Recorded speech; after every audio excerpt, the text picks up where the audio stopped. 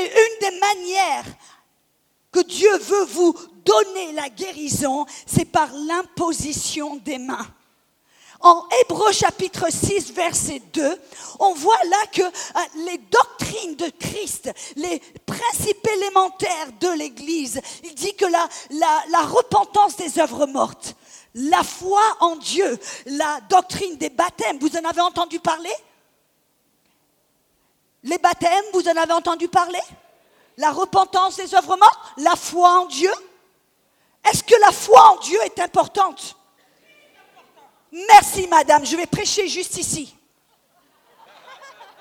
Oui, la foi en Dieu, c'est tellement important, mais dans le même verset, qu'est-ce qui fait partie de la doctrine de Christ et des doctrines élémentaires de l'Église? C'est l'imposition des mains. Et dans le ministère de Jésus, partout où il allait, on voit qu'il imposait les mains sur les malades. Par exemple, vous avez votre Bible? Parce que je ne veux pas que vous croyiez que je raconte des histoires, n'est-ce pas? Dans la Bible, dans Luc 4,40. Luc 4,40. Vous voyez, il y en a certains parmi vous, tout ce week-end, on vous a imposé les mains dessus. Il y en a certains parmi vous, vous avez les cheveux qui commencent à tomber. Mais la plupart d'entre vous, vous ne savez pas exactement ce qui s'est passé. Vous ne savez pas exactement ce que vous avez reçu par l'imposition des mains. Et alors, c'est mon but aujourd'hui en tant qu'enseignante. Parce que vous voyez, Jean-Luc, sa passion, c'est d'attraper les poissons, de pêcher. Pas de pêcher, faire des choses mal, mais d'aller à la pêche pour ceux qui ne connaissent pas Jésus. Vous comprenez? Ma passion, c'est de laver le poisson. Lui, il les attrape, moi, j'essaie de le nettoyer pour les faire grandir afin qu'ils puissent marcher dans le Seigneur. Certains d'entre vous, quelqu'un vous a imposé les mains dessus. Il vous a dit, vous êtes guéri. Mais vous êtes là? Qu'est-ce que j'ai reçu? Je ne sais pas ce que j'ai reçu. Vous retournez à votre siège, je dis, bon, non, je n'ai rien reçu. Vous ne savez pas, vous ne comprenez pas ce qui s'est passé. Qu'est-ce qui s'est passé à travers de l'imposition des mains? Ça fait du bruit. Je ne veux pas que les gens ils sortent en disant non, on ne peut plus l'écouter. Hein. Parce que, excusez-moi d'être un petit peu énergétique, ça ne vous dérange pas quand même? Je peux être moi-même, c'est bon? D'accord, merci messieurs, mesdames. Même si vous ne voulez pas, je le ferai quand même. Alors... Mais aujourd'hui, je vais vous expliquer exactement, vous faire comprendre ce qu'est la puissance de Dieu. On a parlé du Saint-Esprit. Amen. Et je remercie le Seigneur qu'il y en a beaucoup parmi vous. Vous êtes venus vers moi pour me dire, Audrey, merci. Ouais, j'étais remplie du Saint-Esprit, mais je ne parlais jamais en langue. Je ne savais pas comment le faire. Et des fois, on a juste besoin d'un petit peu d'instruction. On a juste besoin de savoir comment coopérer avec le Saint-Esprit. Et je remercie qu'il y en a beaucoup parmi vous. Vous êtes venus vers moi en me disant, ah ben oui, maintenant je prie en langue. Et c'était facile. On avait juste besoin d'être un petit peu guidés, savoir comment coopérer avec le Saint-Esprit. Luc 4,40. Donc aujourd'hui, on va découvrir qu'est-ce que c'est l'imposition des mains, comment comprendre et coopérer avec la puissance de Dieu. Luc 4,40. Alléluia. Après le coucher du soleil, tous ceux qui avaient des maladies atteints de diverses maladies, les lui amenèrent. Il imposa les mains à chacun d'eux et il les guérit. Vous vous rendez compte? Il n'y a pas longtemps, j'étais dans le Burundi, dans une école biblique et j'ai enseigné sur la guérison divine. Et à la fin, j'ai fait un appel, qui est-ce qui veut recevoir la guérison? Il y avait 600 élèves dans l'école, il y en a 500 qui sont venus de l'avant. Et j'ai imposé les mains sur chacun d'eux, ça a pris du temps. Mais moi, je me rends compte, je me dis, mais c'était que 500 personnes. Jésus, il a affaire à des multitudes, n'est-ce pas? Des foules qui viennent vers lui. Mais apparemment, l'imposition des mains, c'est assez important parce qu'il a pris du temps à imposer les mains sur chaque personne. Et il y avait une foule. Amen. Et Jésus a imposé les mains sur les malades et les a guéris. Mais vous savez, des fois, ce n'est pas Jésus qui a imposé les mains sur les malades. Des fois, c'était les malades qui cherchaient à toucher Jésus. Vous vous rappelez la femme qui avait la perte de sang a dit « Si seulement je peux le toucher, je serai guérie. » Il y avait même un autre passage dans le livre de Luc.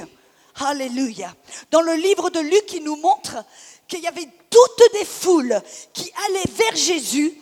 Dans Luc 6, 17, toutes des foules, il dit qu'il descendit avec eux et s'arrêta sur un plateau où se trouvait une foule de ses disciples et une multitude de peuples de toute la Judée, de Jérusalem, de la contrée maritime de Tyr et Sidon. Ils étaient venus pour l'entendre. Vous voyez la puissance de la parole. Ils étaient venus pour l'entendre et pour être guéris de leur maladie. Ceux qui étaient tourmentés par des esprits impurs étaient guéris. Et toute la foule cherchait à le toucher parce qu'une force sortait de lui. Vous voyez, il y a des fois où Jésus imposait les mains sur les malades, mais il y a des fois les malades qui cherchaient à le toucher. Il y en a certains parmi vous, vous dites oui, mais ça c'était Jésus, le Fils de Dieu. On a vu hier que Jésus a fait des miracles, non pas parce qu'il était le Fils de Dieu, mais parce qu'il était 100% Dieu, 100% homme, mais rempli du Saint-Esprit. Il nous a laissé un exemple, il a laissé un modèle que l'on peut suivre. C'est pour ça que Jésus a dit, les mêmes œuvres que j'ai fait, vous allez en faire même de plus grandes, parce que moi je vais vers le Père et vous, je vous laisse ici. Jésus, rempli du Saint-Esprit, il est allé, acte 10, 38, de lieu en lieu, rempli de force, de puissance et du Saint-Esprit, et il est allé de lieu en lieu pour guérir tous ceux qui étaient sous l'empire du diable. Et donc Jésus n'a pas guéri parce qu'il était le Fils de Dieu, mais parce qu'il était rempli de la puissance du Saint-Esprit. Et c'est quelque chose aussi que l'apôtre Paul faisait dans acte 28, verset 8, quand il était sur l'île de Malte. Ils lui ont emmené un homme qui avait la dysenterie et Paul a imposé les mains sur lui. L'homme a été complètement guéri. Après, ils lui ont emmené tout le village, toute l'île. Et ils ont tous été guéris. Ce n'est pas simplement l'imposition des mains, quelque chose que Jésus faisait, c'est quelque chose que les disciples faisaient. Et écoutez-moi bien, c'est quelque chose qu'on est tous. Regardez votre voisin et dites-lui, tu es appelé à imposer les mains. Marc 16, 18. Marc 16, 18 dit, ces signes, Marc 16, 18, ces signes suivront ceux qui croient. Il y a des croyants ici? Ah, vous n'avez pas besoin d'être un prophète, un apôtre ou un évangéliste pour imposer les mains. Si vous croyez, vous êtes un croyant en Jésus-Christ, baptisé du Saint-Esprit, vous êtes qualifié. Et Jésus a dit, ces signes vont suivre ceux qui croient en mon nom. Ils imposeront les mains sur les malades et les malades recouvriront. Alléluia. Mais très souvent, on impose les mains sur les personnes ou les mains sont imposées sur vous et vous ne comprenez pas ce qui se passe. Vous repartez à votre siège en disant « Ouais, j'ai rien reçu, je ne suis pas guéri, il n'y a rien qui s'est passé. » Pourquoi? Parce qu'on ne comprend pas la puissance de Dieu. La Bible nous dit dans Ésaïe 10, 27 que c'est l'onction qui brise le joug. C'est l'onction qui enlève le fardeau. Messieurs, mesdames, quand vous ne pouvez pas marcher, quand vous ne pouvez pas aller au boulot, quand vous ne pouvez pas sortir du lit, cette maladie est un joug, est un fardeau. Cette maladie vous dit ce que vous pouvez faire, ce que vous ne pouvez pas faire. Elle vous tient cloué, c'est un fardeau et un joug. Mais l'onction est là pour détruire le joug, pour enlever ce fardeau de la maladie. Mais la plupart des gens, parce qu'ils ne comprennent pas la puissance de Dieu, ils partent sans recevoir leur guérison. Il y avait un homme dans les années 1900, son nom c'était John G. Lake. Il était appelé l'apôtre de la foi en Afrique. Peut-être certains d'entre vous ont entendu ce nom. Il y avait quelque chose de particulier sur cet homme. Il y avait à ce moment-là une plaie bubonique, c'était une plaie mortelle. Et les gens mouraient par les milliers, par les centaines et les milliers. Et cet homme qui aimait Dieu, mais qui connaissait la puissance de Dieu, Un jour, il était avec des médecins, et je ne sais pas si Alberto il est là, mais je rends grâce au Seigneur pour des médecins français remplis du Saint-Esprit et de la puissance et de la parole. On en a besoin, n'est-ce pas? Alléluia. John G. Lake, alors, était là. John G. Lake était avec les médecins pour prendre soin des malades, pour prier pour eux. Et tout d'un coup, un des médecins qui dit « Oh là là, heureusement qu'on a un vaccin pour cette plaie. » John G. Lake s'est retourné, regardez, dit « Un vaccin? Quel vaccin? » Le docteur lui dit « Ah, ne me dis pas que tu n'as pas été vacciné. » Et John G. Lake a dit « Attends un peu. En moi est la puissance de Dieu en moi. Et plus puissant est l'esprit de vie et l'esprit de Dieu en moi que l'esprit du péché et de la mort qui est dans le monde. » Alors il s'est dit, on va faire un petit pari. Prends cette écume qui sort de la bouche des malades, mets-la sur ma main et on va mettre ma main sous le microscope. Et on va voir ce qui se passe. Alors les docteurs, c'est ce qu'ils ont fait. Ils ont pris l'écume qui était vraiment contagieuse, ils lui ont mis dans la main et il a mis la main sous le microscope. Vous savez ce qui s'est passé? Au contact de sa peau, les germes sont morts. Et tout d'un coup, mais alors cet homme qui connaissait la puissance de Dieu, est-ce que vous pensez que ce serait intéressant d'écouter ce qu'il a à dire? Il a vu des milliers, et même aujourd'hui, son ministère fonctionne toujours. Et il a vu des centaines, il voyait tellement de malades guéris qu'ils lui ont donné une licence médicale en tant que ministère. Ça, il faut le faire. Mais alors, ce serait intéressant d'écouter ce que cet homme a à dire. Et vous savez ce qu'il a dit? Il a dit, la puissance de Dieu est dans le monde spirituel, ce que l'électricité est dans le monde physique. Et ils fonctionnent, ils sont sous les mêmes lois, gérés par les mêmes lois, ils sont gérés par les mêmes règles. Ça veut dire pour nous, messieurs, mesdames, si on arrive un peu à comprendre comment fonctionne l'électricité, alors on peut arriver à comprendre comment fonctionne l'onction et la puissance de Dieu. Dieu a tout créé, n'est-ce pas? Il a créé cette puissance dans l'atmosphère. Et vous savez, une des premières vérités sur l'électricité, c'est qu'il y a 5000, 6000 ans, il y avait l'électricité. Il y en a certains parmi vous, vous regardez, il y a 6000 ans, il y avait l'électricité? Ah ben non! Ils vivaient dans le noir, ils avaient des chandelles, ils devaient se faire un feu de bois pour se réchauffer. Non, mais l'électricité était présente et disponible.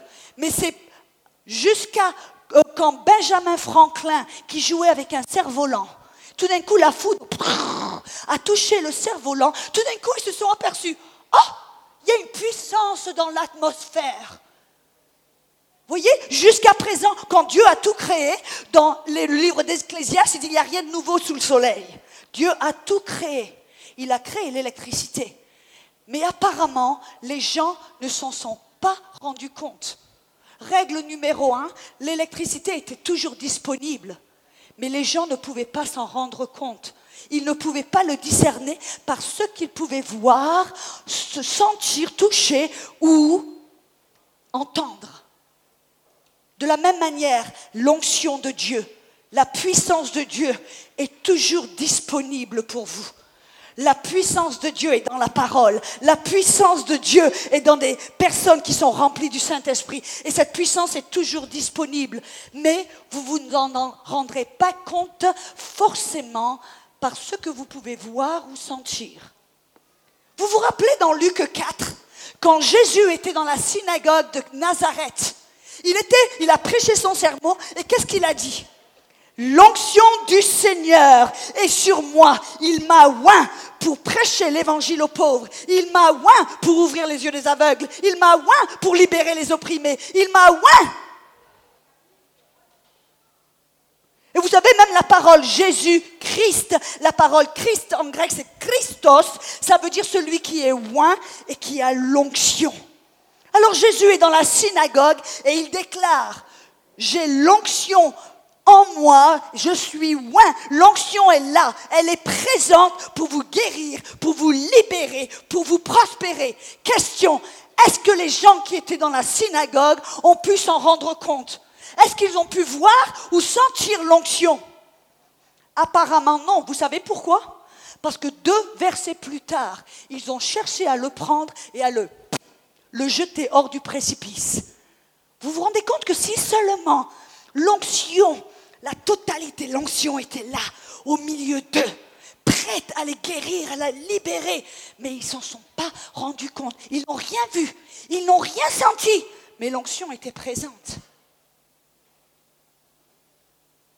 Voyez, la plupart des gens, qu'est-ce qu'ils font? Ils vont dans une réunion, ils regardent, s'ils voient quelqu'un qui tremble, alors qu'est-ce qu'ils disent? Ah, l'onction est là. Ou s'ils voient quelqu'un qui tombe, ils disent, ah, l'onction est là. Non, non, mes amis, parce que personne ne tremble, parce que personne ne tombe, parce que personne ne go, ouh, je sens un frisson dans le dos, ça ne veut pas dire que l'onction n'est pas là. Parce que même quand Jésus, l'onction était présente, personne n'a rien vu, personne n'a rien senti. Mais l'onction était là. C'est silencieux dans cette église cet après-midi. Ah, on n'est pas dans une église, on est sous un chapiteau. Ah, bien sûr. Oh, je sais, vous êtes en train de mastiquer, vous êtes en train d'avaler, vous êtes en train d'ingurgiter. Alléluia. Voyez que Jésus, l'onction, la puissance de Dieu, elle est toujours disponible pour vous. Mais cette onction, vous n'allez pas forcément sentir ou voir quelque chose. Et parce que l'onction est toujours disponible, ça ne veut pas dire, messieurs et madame, que tout le monde va être automatiquement guéri. Quoi? Audrey, tu es en train de nous dire que ce n'est pas la volonté de Dieu de guérir? Non, ce n'est pas ce que je suis en train de dire. Je suis en train de dire que parce que l'onction, la puissance est disponible et présente, ça ne veut pas dire que tout le monde va automatiquement en bénéficier. Vous vous rappelez dans Marc chapitre 5, verset 30, cette femme qui avait la perte de sang, qu'est-ce qui s'est passé? Elle est allée, elle s'est dit, oh, elle avait eu une perte de sang pendant 12 ans. Elle avait dépensé tout son fric chez les docteurs, ils ne pouvaient même pas l'aider. Elle était faible, elle était épuisée, mais elle a entendu que Jésus était présent. L'onction était disponible. Elle s'est dit, oh, si je peux seulement le toucher, je serai guérie. Et alors cette femme, je m'imagine, voyez, moi j'essaie de m'imaginer ce qui s'est passé à ce moment-là. Et la Bible dit la culture lui disait, si tu as une perte de sang, tu ne peux pas aller en public. Interdit. Elle a dit, je m'en fous, j'ai rien à perdre. Je vais mourir de toute façon, alors je m'en fous. La loi, elle lui disait, si on te prend en flagrant délit, alors on va te lapider. Elle a dit, je m'en fous, j'ai rien à perdre, je vais mourir de toute façon. Elle est allée contre la culture, contre la loi et contre ses propres forces. Elle était tellement épuisée, vous savez ce qu'elle a fait? Elle a presque rampé. Parce que la Bible dit qu'elle a touché le bord de son manteau. Elle a fait du coude. Poussez-vous. Vous avez été déjà dans une foule? Où est mon ami d'Albanie? Si, Yeni. Moi, je n'ai vu des foules en Albanie. Quand on a distribué des Bibles, alors mettez-vous à l'écart. Hein? Mais elle a été contre la Bible. Elle a fait des coudes, elle a rampé. Et finalement, elle a pu toucher le bord de son manteau. Mais, messieurs, mesdames, la question que je veux vous poser, Jésus s'est arrêté, dit, qui m'a touché? Les disciples ont regardé, dit, mais il a perdu la tête, il est resté au soleil un petit peu trop longtemps ou quoi? Qui t'a touché? Il y a des centaines, des milliers de personnes qui te touchent. Mais Jésus a dit non, non, non. Qui m'a touché? Parce que j'ai senti une force qui est sortie de moi. La question que je veux vous poser, c'est que cette femme, il l'a regardée, il a dit ta foi t'a guéri. Cette femme a été guérie. Mais combien d'autres personnes ont été guéries à ce moment-là? Selon l'évangile de Marc, de Matthieu, de Luc, personne d'autre. Elle était la seule à être guérie. Mais la puissance était disponible.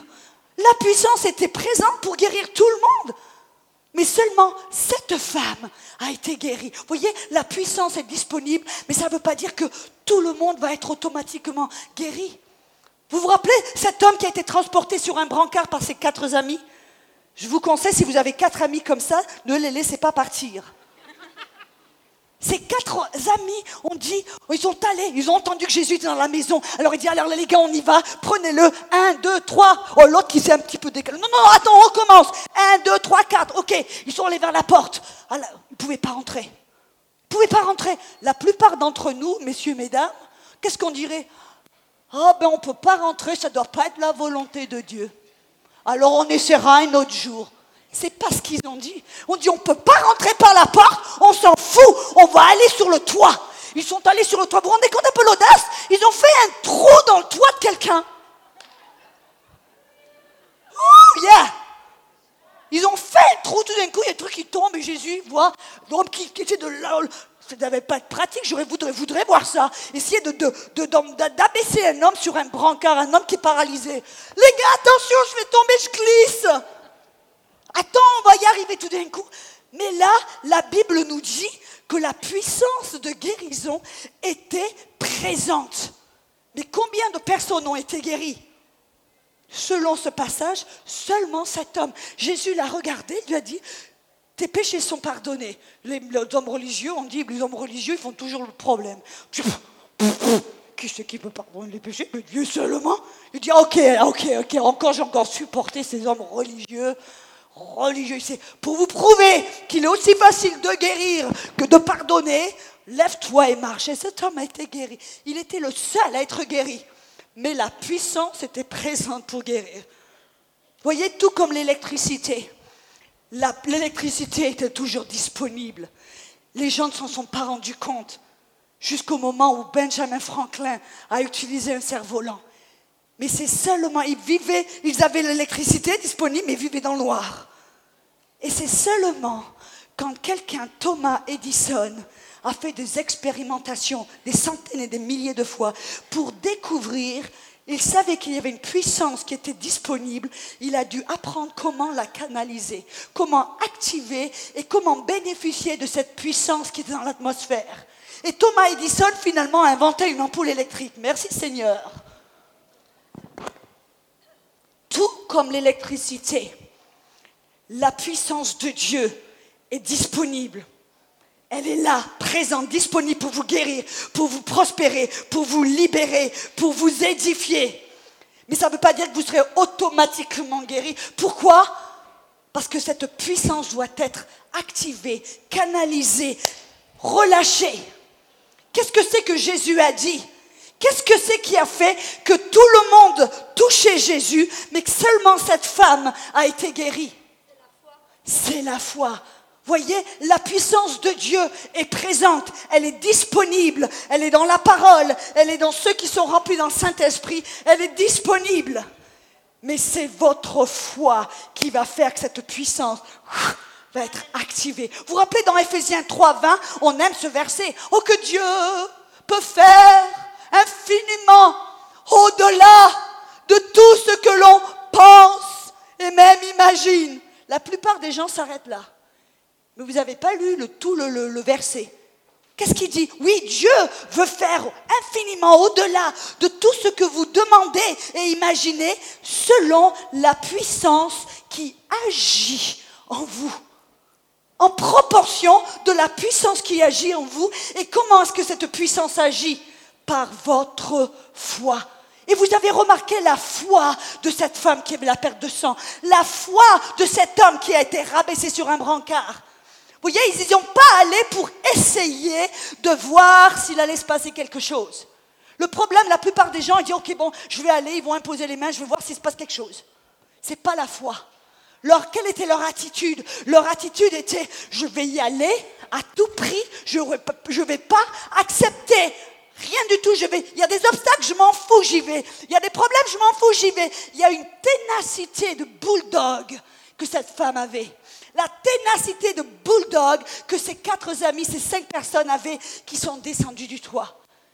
Ils n'ont pas accepté le non. Ils ont surmonté tous les âges pour qu'ils savaient qu'il y avait cette puissance disponible. Et ils allaient pour recevoir, pas pour essayer. Moi, je vois quand je prie pour les gens, il y a toujours ceux qui regardent, qui sont à l'écart un peu, qui regardent. Tu as vu ça, Jean-Michel, des fois? Ils regardent et s'ils voient quelque chose, il y a une personne qui tremble. Oh, il y a quelqu'un qui tombe. Ah ben alors maintenant, oui, je peux y aller. Non. On n'y va pas pour essayer, on y va en sachant que l'on sait. Oui, on sent rien. Oui, on voit rien. Mais on n'est pas motivé par nos 5 sens, on est motivé par notre foi. On sait que l'on sait que la puissance est disponible. Moi, je me rappelle une fois quand Dieu, le Saint-Esprit m'a appris une leçon. Et la plupart d'une erreur que l'on fait, c'est que l'on regarde la personne au lieu de faire une demande à l'onction qui est dans la personne. On regarde la personne et on dit, trop jeune. trop vieux. T'as vu un peu comme il s'habille? Non, non. Ah, c'est une femme. Ah ben alors non. On regarde la personne au lieu de regarder et de faire une demande sur l'onction qui est dans la personne. Si la personne a été remplie du Saint-Esprit, il y a en cette personne la même puissance qui a ressuscité Jésus-Christ des morts. Je me rappelle, il y a pas mal de temps, il y a très longtemps, j'aidais dans mon église et j'enseignais les petits-enfants. Vous savez, si vous pouvez enseigner les petits-enfants, vous pouvez enseigner tout le monde. Parce que eux, s'ils sont kiki, ils vous le font savoir. Et alors, ce jour-là, j'avais une migraine énorme. Et alors moi, en tant que femme de foi, j'ai prié, j'ai réprimandé, j'ai imposé les mains sur moi. Rien qui s'est passé. Je dis, mais alors Seigneur, qu'est-ce qui se passe? Le Saint-Esprit m'a dit, ce soir, quand tu vas à l'église, demande à un petit enfant de prier pour toi. Petit enfant, priez pour moi. Alors ce soir-là, je suis allée à l'église, une toute petite fille comme elle de 4-5 ans, toute blonde, toute mignonne. Je lui dis, écoute ma chérie, est-ce que tu peux prier pour mademoiselle ou pour Audrey? Elle me dit, ok, alors elle est vers moi, lui sa main. Jésus, guéris-la, merci. Il n'y avait pas la foudre, il n'y avait pas rien de spectaculaire. Vous savez que 5 minutes plus tard, j'étais complètement... Le mal de tête était parti. Et le Seigneur m'a appris quelque chose. Il m'a dit, arrête, tu dois arrêter, tu dois apprendre aux gens d'arrêter de regarder à la personne et de regarder au Christ, regarder le Saint-Esprit, car c'est lui la puissance. Amen. Nous sommes simplement que des vases d'argile, n'est-ce pas? Alléluia. Et alors, quand les mains sont imposées sur vous, qu'est-ce qui se passe? Si vous y allez par la foi en disant, moi, elle va imposer les mains sur moi, ou il va imposer les mains sur moi, ou moi, je vais imposer les mains sur quelqu'un, et je vais recevoir cette onction, cette puissance. Mais une fois que vous avez reçu cette puissance à l'intérieur, qu'est-ce qui se passe? La plupart d'entre nous, on s'attend à voir immédiat. Oui, des fois, c'est immédiat. Vous savez, des fois, j'ai vu des miracles instantanés. Et j'ai vu les plus grands miracles quand je ne sentais rien. Pas un gramme d'onction. Je me rappelle, j'étais en Éthiopie. J'avais prêché toute la matinée sur le Saint-Esprit. Les gens étaient remplis du Saint-Esprit, libérés. C'était magnifique. À la fin du message, je suis fatiguée, j'ai faim, j'ai chaud, je transpire, je veux rentrer me reposer. Spirituel, hein? Ne regardez pas d'une manière si sainte. Attendez-vous là. Ah ben je vous dis la vérité, alors j'étais épuisée. Et alors je vois le taxi en dehors de l'église, donc je marche pour aller dans le taxi. Il y a une dame qui m'arrête, qui me prend par le bras, qui me dit, et elle était complètement sourde. Et elle me dit, à travers quelqu'un qui pouvait bien expliquer, elle me dit, je suis venue de très loin parce que j'ai entendu qu'il y avait quelqu'un qui priait pour les malades. Priez pour moi. Je sentais aucune onction. Je n'avais pas les frissons. Il n'y avait rien de... Mais je savais que Romains 8, 11 me dit qu'en moi demeure la même puissance qui a ressuscité Jésus-Christ des morts. Je ne sentais rien, je ne voyais rien, mais je savais ce qui était à l'intérieur de moi. Vous vous rappelez quand Pierre, il est allé à la porte belle, il a vu un homme qui mendiait qui dit « Argent et or, je n'ai rien, mais ce que j'ai, je te le donne. » Qu'est-ce que c'est qu'il avait? La puissance de résurrection à l'intérieur de lui. Il a pris la main, il l'a levée. C'est ça, si vous devez savoir que quand vous avez reçu le Saint-Esprit, vous avez reçu cette même puissance que Paul avait, que Pierre avait, que Jésus avait. Et ce n'est pas du sacrilège parce que c'est ce que la Bible nous dit. Romains 8, 11. Éphésiens 1, versets 20 et 21. Et alors cette femme me dit, priez pour moi. Je savais ce que j'avais à l'intérieur. Et alors j'ai dit, ok, je l'ai testée pour voir si vraiment elle était sourde. Je suis allée derrière elle et j'ai dit, ok, répète après moi. Jésus. Jésus. Ok, J'ai prié pour elle, j'ai mis mes doigts dans ses oreilles. J'ai commandé à la sourdité de sortir de ses oreilles. J'ai commandé à ses tympans de se former, d'être guéris et d'aligner avec la parole de Dieu. Et après, j'ai recommencé derrière. Je dis, ok, maintenant, répétez après moi. Jésus, Jésus. Alléluia, alléluia. Gloire à Dieu, gloire à Dieu. Et je recule, et je recule, et je recule. Jusqu'au point où je suis à l'autre côté de la salle et elle m'entend toujours. Et elle m'a dit, quand vous avez prié, j'ai comme les tympans qui se sont débloqués. Mais vous savez, messieurs, mesdames, je ne sentais rien. Vous voyez, je vais faire une petite parenthèse. Il y a on a vu Jean-Luc qui a des dons de guérison. Et pour des années, j'étais bloquée dans ma tête parce que je croyais qu'afin de pouvoir voir des miracles, des prodiges, je devais avoir ces dons de guérison. Mais moi, je ne les avais pas. Alors, à chaque fois que je priais pour les malades, quelque part dans ma tête me disait, ben oui, tu imposes les mains, ben, tu n'as pas de don de guérison. Jusqu'au jour où j'ai découvert que je n'avais pas besoin des dons de guérison. Selon 1 Corinthiens 12, mais que j'avais en moi la puissance de Dieu. Quand j'ai fait un petit ajustement dans mon cerveau, quand j'ai renouvelé mon âme, que j'ai changé ma façon de penser, tout d'un coup, il y a quelque chose qui s'est débloqué. Tout d'un coup, j'ai vu des miracles. Les sourds qui ont entendu, les aveugles qui ont vu, les gens qui étaient paralytiques ont commencé à marcher, les gens qui avaient la fibromyalgie. Il y a quelqu'un maintenant qui est guéri de la fibromyalgie au nom de Jésus. Des gens qui avaient de l'insomnie, des migraines complètement guéris, toutes sortes de maladies, fatales ou pas. Vous voyez, la plupart d'entre nous, on ne voit pas des miracles, il y a quelque chose qui se bloque dans notre tête. J'ai besoin de 2 personnes. Viens et toi. Je vais vous montrer quelque chose. Vous êtes prêts? Parce que tous ici, vous êtes appelés à imposer les mains sur les malades. Vous êtes appelés en tant que fils de Dieu à imposer, à transférer cette puissance de guérison que vous avez reçue au baptême du Saint-Esprit. Et alors, vous savez, dire, ok, je vais imposer les mains. Est-ce que vous savez qu'en tant que chrétien, vous êtes né de nouveau? La Bible dit 2 Corinthiens 5, 17, vous êtes une nouvelle création. Quelle est la partie de vous qui est née de nouveau? Votre esprit. Parce que 1 Thessaloniciens 5, 23, Paul dit, je prie que vous soyez irrépréhensibles jusqu'à l'avènement de Jésus. Esprit, âme et corps. Vous êtes un esprit, vous avez une âme qui consiste de votre intellect, de vos émotions, de votre volonté, et vous vivez dans un corps.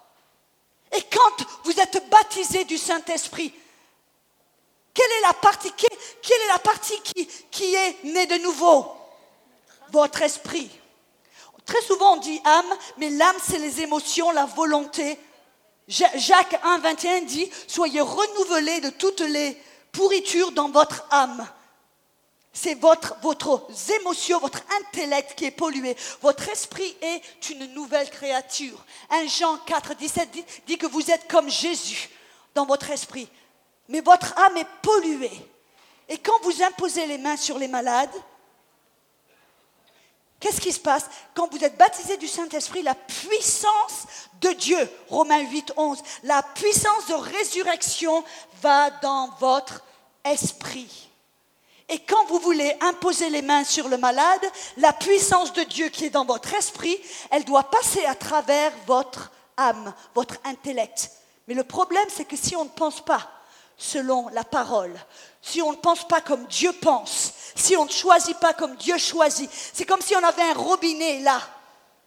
Et si on ne pense pas selon la parole et Dieu, la puissance, vous imposez les mains, la puissance vient, elle s'arrête à votre tête, votre âme. C'est comme un court-circuit. Mais dès que vous commencez, pour ça que le renouvellement de l'âme est si important. Quand vous renouvelez votre âme, c'est comme si vous ouvrez le robinet.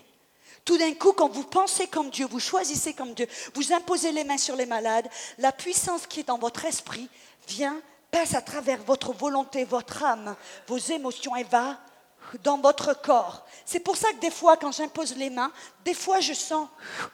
Et vous voyez, la puissance, elle n'est pas dans l'atmosphère, elle est en vous si vous êtes baptisé dans le Saint-Esprit. Et cette puissance, quand vous imposez les mains sur les malades, elle va comme ça, dans votre corps, elle va dans le corps de la personne. Ou alors si votre corps est malade, et par la foi, vous pouvez activer cette puissance qui va venir et qui va vivifier votre corps selon Romains 8, 11. Merci, messieurs et madame. Est-ce que vous voyez ce que je veux dire? Très souvent, on dit, Dieu envoie de la puissance, elle ne va pas venir de là. Dieu, il a déposé sa puissance dans votre esprit. Le même esprit qui a ressuscité Jésus-Christ des morts demeure où? En vous. Dans quelle partie de vous? Dans votre tête? Non. Dans votre corps? Non. Dans votre esprit. Et alors c'est pour ça qu'il est si important de renouveler notre âme. Et quand vous imposez les mains sur les malades, ou quand quelqu'un impose la main sur vous, comme on l'a fait tout ce week-end, qu'est-ce que vous recevez? Vous recevez, si par la foi vous avez activé cette puissance, comme l'a fait la femme qui avait la perte de foi, la perte de sang. Non, elle n'avait pas la perte de foi, elle avait la foi. Elle avait la perte de sang. Qu'est-ce qui se passe? Cette puissance va dans votre corps et qu'est-ce que c'est que cette puissance fait? La Bible nous dit dans Matthieu 21, quand Jésus a marché avec les disciples à travers les champs, il a eu faim, il a vu un figuier. Et alors il a dit, il a été pour prendre du fruit sur le figuier, il s'est approché, il n'y avait aucun fruit. Qu'est-ce qu'il a fait? La Bible dit dans Matthieu 21 qu'il a maudit le figuier et immédiatement le figuier s'est séché. On a l'impression que Jésus a parlé et le figuier est devenu marron immédiatement. Quand vous regardez la même histoire dans l'évangile de Marc chapitre 11, vous vous apercevez à travers les yeux de Marc que Jésus et les disciples ont vu ce figuier. Jésus a parlé au figuier et après ils sont partis vers Jérusalem. C'est là où il est allé dans le temple, qu'il a fait des cordes, il a soulevé les tables et tout ça. Et ça nous dit dans le verset 20 que le lendemain, ils sont repartis sur le même chemin. Et là, Pierre a vu le figuier, il a dit « Waouh, Jésus, regarde le figuier que tu as maudit hier. » Est complètement séché depuis les racines. Y a-t-il une contradiction entre Matthieu 21 et Marc 11? Vous savez ce qui s'est passé? La vérité, c'est que immédiatement, quand Jésus a parlé au figuier, immédiatement la puissance est allée dans le figuier, a attaqué la racine du figuier, et tout d'un coup, 24 heures plus tard, la manifestation est arrivée 24 heures plus tard. Moi, je me rappelle quand j'ai été diagnostiquée du cancer des os.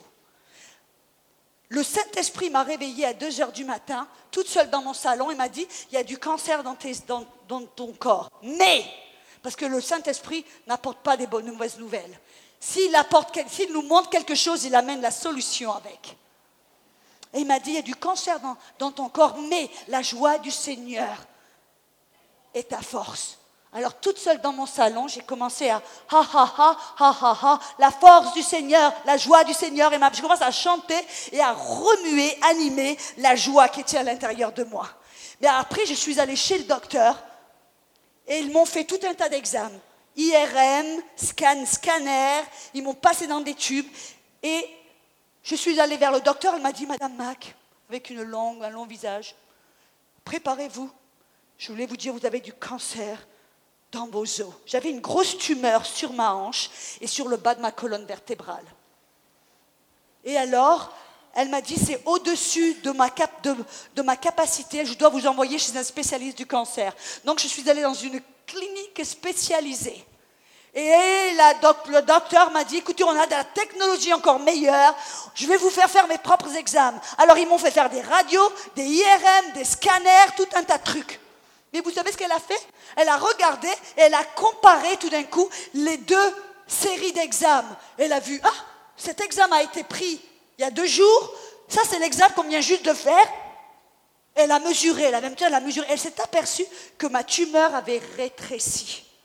Alors elle m'a dit, je ne sais pas ce qui se passe, mais alors vous avez le choix. Porte numéro 1, on vous fait tout un tas On vous met une hanche en plastique, on vous fait des radiations, tout un tas de traitements. Ou porte numéro 2, revenez dans 2 mois et on va voir ce qui se passe dans votre corps. Qu'est-ce que vous croyez que j'ai fait? Porte numéro 2. Je suis revenue 2 mois plus tard, ils m'ont fait des IRM, des radios, des scanners, tout un tas de trucs. Ils m'ont passé dans des tubes, ils ont regardé, ils ont mesuré. Ah, la tumeur était un peu plus petite. Pendant 8 mois et demi, ils m'ont observé, ils ont vu ce que je savais déjà. Ils ont vu que la puissance de Dieu avait attaqué la racine du cancer et commencé à l'attaquer pour la défaire, pour la rétrécir, pour l'anéantir, pour la chasser. Mais aujourd'hui, j'ai pas besoin de faire un IRM, un scanner, un radio et tout un tas de trucs. Quand j'ai les mains imposées, quand je prie, que je reçois ma guérison par la foi, je sens rien, je vois rien, mais je sais que la puissance de résurrection qui est en moi, elle attaque la maladie, elle l'anéantit jusqu'à ce que je puisse voir la manifestation. C'est ça que Jésus a dit. Quand vous priez, Marc 11, 24, quand vous priez, vous devez croire que vous l'avez reçu et vous le verrez s'accomplir. Des fois, le verrez s'accomplir, ça prend 3 secondes, des fois ça prend un jour, des fois ça prend une semaine, des fois ça prend 8 mois et demi. Pourquoi? Je ne sais pas. Peut-être que je suis un peu plus lente que tout le monde. Mais on doit arrêter de marcher par la vue et être dominé par nos 5 sens. Et on doit, comme le Père Jean-Michel a dit ce matin, apprendre à être dominé par ce que l'on sait, par notre foi, par la parole de Dieu. Quand la parole de Dieu me dit, tu imposes les mains sur les malades, ou tu crois que tu as reçu, j'attends pas de sentir ou de voir quelque chose pour croire. Je sais que j'ai reçu la guérison. Je me rappelle et je vais terminer avec ce témoignage. Il y avait une dame qui avait du cancer sur le visage. Elle avait le cancer sur le visage. Elle avait une grosse tumeur toute noire. Et par l'imposition des mains, elle a reçu cette puissance de guérison. Mais on lui a dit, écoutez, aujourd'hui, c'est quoi, le 7 avril 7? Il dit, ok, par exemple, aujourd'hui, le 7 avril à 5h05, vous avez reçu la puissance de Dieu dans votre corps. Elle est en train d'attaquer la racine de votre maladie. Elle est en train de la renverser. Vous voyez, la maladie, c'est un processus, n'est-ce pas? La maladie, ça attaque une cellule, ça commence à se répandre. Qu'est-ce que la puissance de Dieu fait? Elle attaque la racine et elle défait ce processus. Un processus de guérison. Alléluia. Donc si vous avez les mains imposées sur vous et que vous ne sentez rien ou vous ne voyez rien, ça ne veut pas dire que vous n'avez pas reçu cette onction pour vous guérir, que vous n'avez pas reçu cette onction pour vous libérer. Ça veut dire que simplement votre chair ne le sent pas. Mais oui, par la foi, vous devez savoir que vous avez reçu quelque chose qui est en train d'attaquer le problème, de le défaire, de l'anéantir. Et cette femme qui avait le cancer sur le visage, on lui a dit, ok, croyez qu'à ce jour-ci, à cette heure-ci, vous avez reçu cette puissance de guérison. Et gardez votre foi jusqu'à ce que vous voyez la manifestation. À chaque fois, vous voyez en miroir et vous êtes tenté de dire, ça ne marche pas. Non, non, non. Dites, tel jour, telle heure, j'ai reçu la guérison, la puissance. Et cette puissance agit dans mon corps. Elle est en train d'attaquer la maladie, de la renverser, de la défaire. Cette femme, à chaque fois qu'elle y pensait, à chaque fois qu'elle le voyait, elle disait, ce jour-ci, à cette heure, par l'imposition des mains, j'ai reçu la puissance. Et elle est en train d'attaquer la maladie, de la défaire pendant 10 jours. 10 jours, à chaque fois qu'elle se voyait, à chaque fois qu'elle y pensait, elle déclarait. Vous voyez, qu'est-ce qu'elle faisait? Elle gardait sa foi active par ce qu'elle disait. Elle dit, j'ai reçu la guérison, je ne vois rien, je ne sens rien, mais je sais qu'elle est en train d'effectuer une guérison à l'intérieur de moi. Pendant 10 jours, le 10e jour, elle est à 4 pattes dans sa maison pour nettoyer le sol. Tout d'un coup, quelque chose qui tombe sur le sol. Elle le ramasse, elle court dans la salle de bain, elle se regarde, elle avait le visage comme la peau d'un bébé. Et elle a gardé cette tumeur. Mais qu'est-ce qui se serait passé si jour numéro 8 ou jour numéro 9, elle se serait dit, ben regarde un peu, il n'y a rien qui se passe. Regarde un peu, j'ai rien reçu. Qu'est-ce qui se serait passé? La puissance aurait été arrêtée. Vous vous rappelez dans Luc 1,40, Zacharie a eu une apparition, il a vu l'ange Gabriel qui lui a dit, à cette même heure l'année prochaine, ta femme sera enceinte d'un petit garçon, tu l'appelleras Jean. Il a dit, homme, docteur de la parole, homme saint, il dit, c'est impossible, on est trop vieux, c'est pas possible. Vous vous rendez compte qu'il connaissait le Torah, il connaissait les Écritures, Abraham et Sarah, mais il était rempli, il n'avait pas de foi. Et qu'est-ce que l'ange a dû faire? Il lui a fermé la bouche pendant 9 mois, il ne pouvait plus dire une parole. Pourquoi? Non pas parce que Dieu était en colère, mais pour le protéger de lui-même, Dieu a dit, de peur qu'il dise quelque chose de contraire, qui arrête la puissance de Dieu, qui arrête le miracle, je dois lui fermer la bouche. Pendant 9 mois, Zacharie n'a pas pu parler. Si vous ne pouvez rien dire de bon, si vous ne pouvez pas dire la parole, alors fermez la bouche. Alléluia.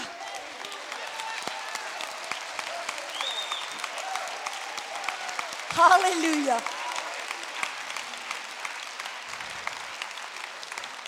Quand le Saint-Esprit m'a dit que j'avais le cancer des os, la deuxième chose qu'il m'a dit, il dit, dis à personne que tu as le cancer. Dis à personne que tu as le cancer. Je ne comprenais pas à l'époque, mais j'ai obéi. Il m'a dit, dis seulement 5 personnes qui ont la foi comme tu as la foi, qui savent que c'est la volonté de Dieu d'être guéri.